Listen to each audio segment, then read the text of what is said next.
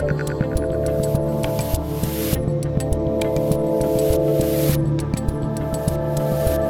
Dave Rubin, and joining me today is a visiting professor of political science at Vanderbilt University, the former two-term governor of Tennessee, and author of the new book, Faithful Presence, The Promise and Peril of Faith in the Public Square.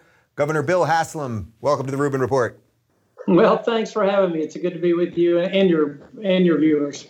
Well, I'm glad to have you on because, we get sent an awful lot of books. We get sent an awful lot of pitches, and I can't have everybody on, but I wanted to do this because I thought what you're talking about in this book, the blend of politics and faith, is particularly interesting. I found it interesting at a personal level just because of my own sort of political and spiritual evolution. And that sort of will be the framework of where we start here. But first, you're in Tennessee now. I was there a few weeks ago. They're doing something right in Tennessee. I know you're not the governor anymore, but you must be happy with the state of the state, right? Our founders kind of had this great idea, like, let the states be laboratories of democracy. Let them all do it their own way. And I think states like Tennessee have chosen to be lower tax, encouraging business growth. And I think you're seeing the result of that. People get to choose where they live. And we have a lot more inflow than we do outgo these days. I'll put it that way. Yeah. Before we get into the specifics of the book, do you miss being in government right now? You do. Listen, being in government is such a great chance to make a difference. I don't want to sound corny, but it's a great way to help change the trajectory of people's lives. And so I do miss that. But I'm also somebody that I kind of believe in the whole term limit idea. 8 years of governor is the right amount. If you can get something done, you should be able to get it done in that time and then hand the baton to the next person and let them run. So what were some of the things, I have a whole list of them here, some of the things that you would say were your big successes when you were a governor? Several things. I think we added almost 500,000 net new jobs, total new jobs in the state, which is a lot. We cut more taxes than ever been cut, but we also raised the average income level the fastest rate in the country. We were the fastest improving state in the country in education results, K-12.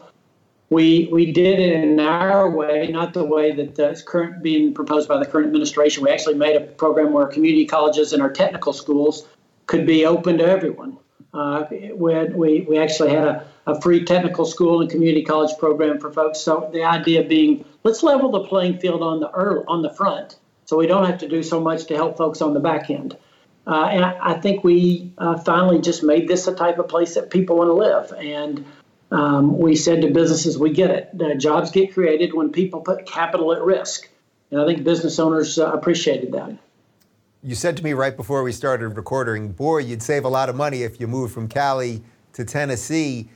What do you think it is about blue state governors that they can't understand that lowering taxes actually incentivizes business and commerce and people to make decisions for themselves, et cetera?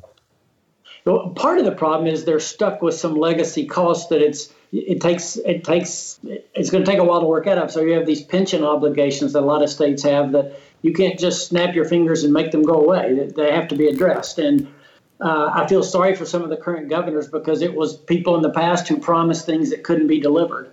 But I honestly think a lot of it is just not appreciation for how jobs get created. And folks think, well, jobs get created by the government. And we know that's not true. That's at the end of for the government to create a job, they have to take tax money away from folks to do that. We know jobs get created, like I said, when people invest capital. And they invest capital where there's a more sure predictor of return, and keeping taxes low is one way to do that. So you were a businessman before you were in government, so you know a little something about this. I hope so. I mean, again, being in, people say, we ought to put a business person in the mayor, governor, president seat, and it's a different world, okay? But there's some things you learn in business that do adapt to being in government. One of those is you got to make the budget work, and you got to have a product. Your state, again, people get to choose where they live. That makes it worth it for people to choose your state. Okay, so I want to talk about the book. The title is Faithful Presence, The Promise and Peril of Faith in the Public Square. So first off, just on a personal side, can you tell me a little bit about your faith? Yeah, back when I was in high school, decided that the best I could, I would try to follow Jesus with my life. And it's really what led me into politics. I kind of, like a lot of folks, spent some time in business, thought about doing a couple of other things, ended up being talked into running for mayor. And being mayor and governor both, to me, felt like the very best place to serve. And because of that, you talk about a job as being a calling. Both jobs, being mayor and governor, felt more like home than anything I'd ever done. So I think a lot of people think, well, how can you be a person of faith and be in politics? Meaning politics is dirty. It's messy. Yeah. You got to do unethical things. You got to lie. You got to cheat. You got to all the stuff. How did you mitigate all of those things? And maybe the temperature was a little bit different years ago when you were doing this than right now. Yeah, well, I haven't been that long. I've just been in office for 2 years, so the temperature was up. But the temperature continues to rise, you're right. So I'd say, people say, gosh, well, is it hard to be a Christian in politics? I'd say, is it hard to be a Christian in business or in media or anything else? Is it hard to not be anxious about things? Is it hard to not have pride and to have the wrong kind of pride, to be arrogant? I think the thing about business, or the thing about being in government, I tell folks, is there's a quote from Martin Luther, the theologian, where he said, hey, send your very best into politics, because dealing with the ambiguities of life there take real insight. In preaching, the Holy Spirit does all the work. You have to figure out how to live in this gray world of politics. And I think you can do that. And one of the things I'm trying to encourage folks is don't be scared off from being involved in politics, from being in the public square, because it is such a great place to change lives and to make a difference. So how would you describe the promise of faith in the public square? Obviously, we have a separation of church and state, but you also have the right to believe whatever you want to believe. How would you describe that promise? Yeah, so one of the clear things, the incredibly smart things our founder did was say, the religion's so important, we're not going to let the government play a role in it. So we're not going to have a government-established religion. But the second part of that, when people talk about separation of church and state, it also says we're not going to do anything to prohibit the free exercise of it. So again, that's the brilliance of the founders. Like, religion is too important for the government to be in charge of, and that's what I think is really important. So I like that. I don't want us to have a government-established religion.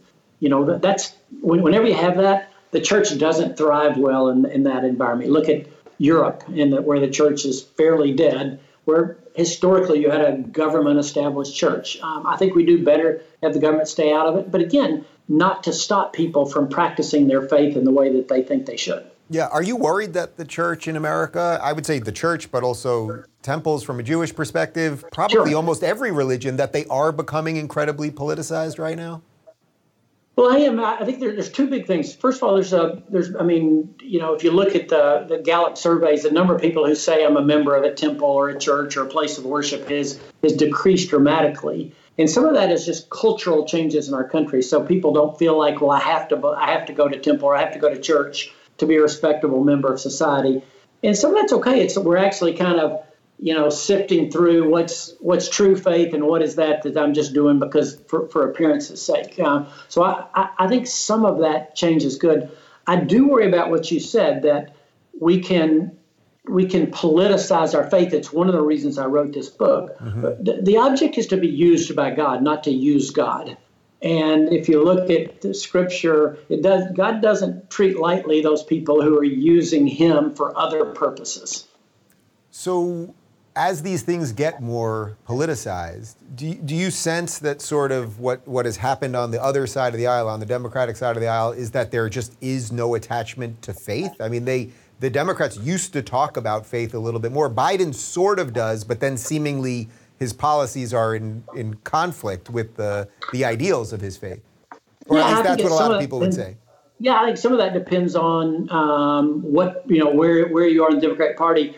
Think about the African-American part of the Democratic Party, that's the faith is still a strong part of who they are and a strong part of how they identify. And sometimes I wonder if the Democratic Party is leaving a lot of people of faith behind in the way they address issues.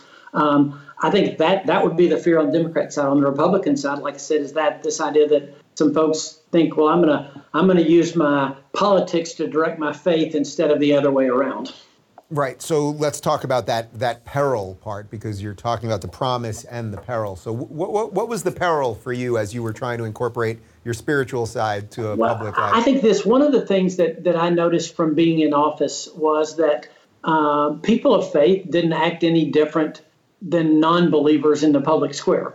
They were just as likely to be hateful on the internet. You talked about the temperature rising. Yeah. They were just as likely to hide behind the anonymity to send a message that you would never say face to face. And we're just as likely to be people, it says, God is opposed to the proud, but gives grace to the humble. We're just as likely to be proud and think we have the right answer on this issue as folks who are saying we want to get to the best answer.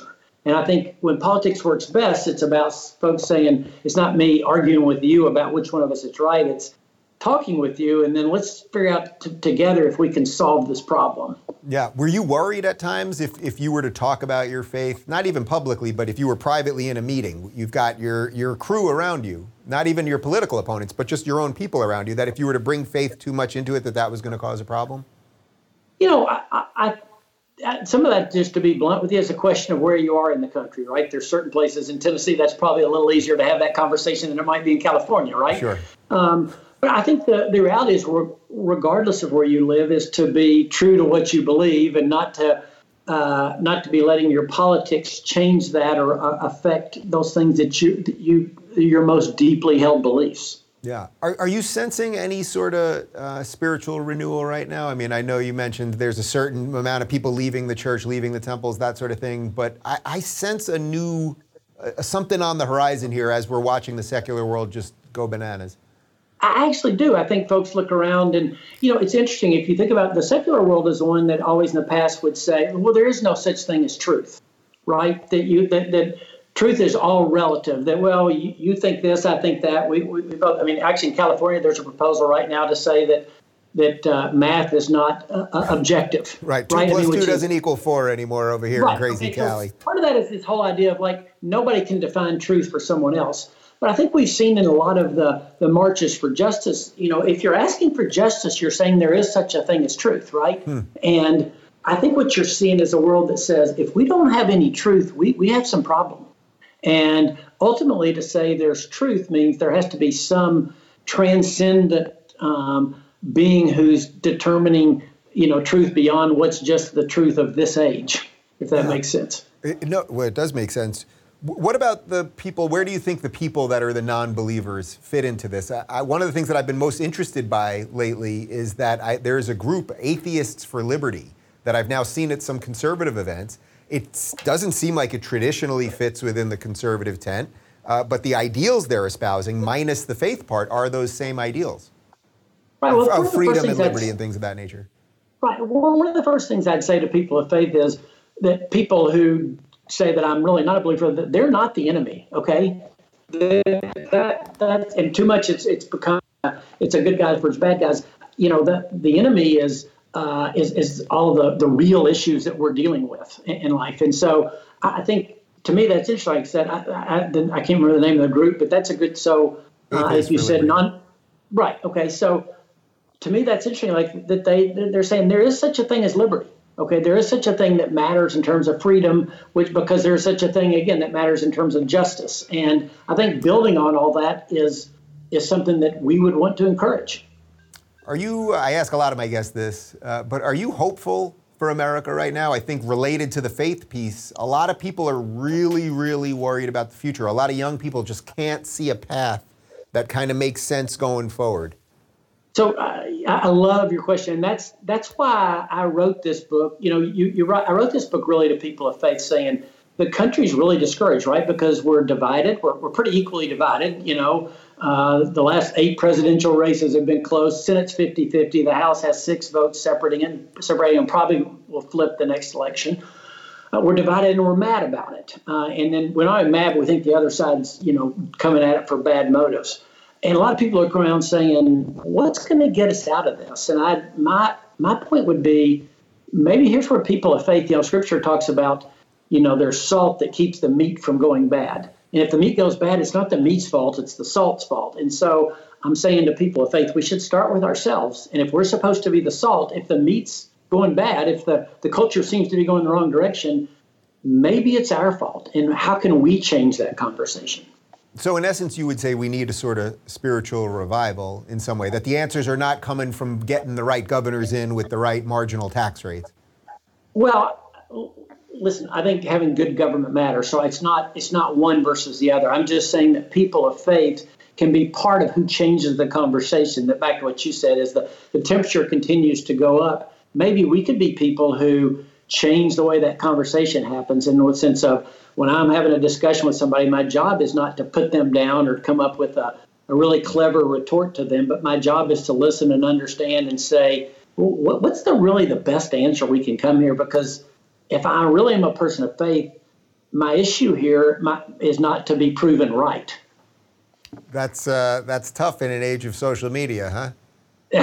No question. And so that's what's made it really, people say, what's different today from 30 years ago? I'd say 30 years ago, we didn't have this environment that rewards people for being social media stars instead of actually getting things done. It's like, so we have a lot of people in Washington who are like, I'm not really a senator. I just play one on TV or on social media.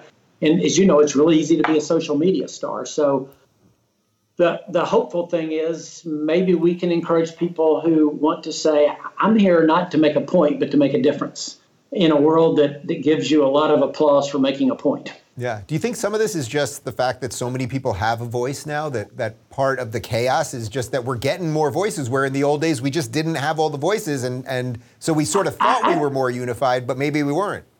I think that's fair. And people always say, what are the party fathers and mothers of the Republican Party? What are they doing about this situation? I say, there is no such thing anymore. I mean, there is no backroom group of folks who are making these decisions. It's become a very flat world, and everybody is getting their voice. So I do think there is some of that this is just everybody has their own microphone and megaphone now.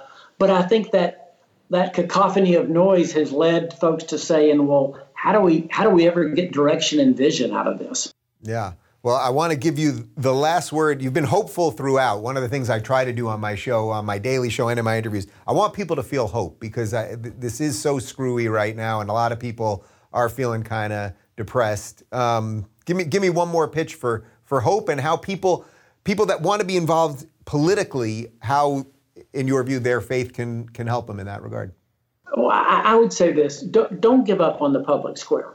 Okay, as messy as it is, as frustrating as it is, because the public square is still that place where you can affect the common good. This is where you can really make the most change. And I left office. I was a mayor for 7 years, a governor for 8 years. I left office after 15 years being way more impressed with how many people really want to get it right and how many people truly care. Unfortunately, there's some really loud voices that are interested in being loud voices instead of accomplishing something. But my sense is there's a great, I don't know if I say great majority of people, but there's a large number of people who really, truly care and want this to be about being better. Yeah, I agree. And we just need those people to speak up. It's almost as simple as that. Thanks. I enjoyed our visit, and I really appreciate having the opportunity to be on your show. It was my pleasure, Governor. It was my pleasure, Governor. And the link to the book is right down below. Thanks a lot, and have a great day. You too.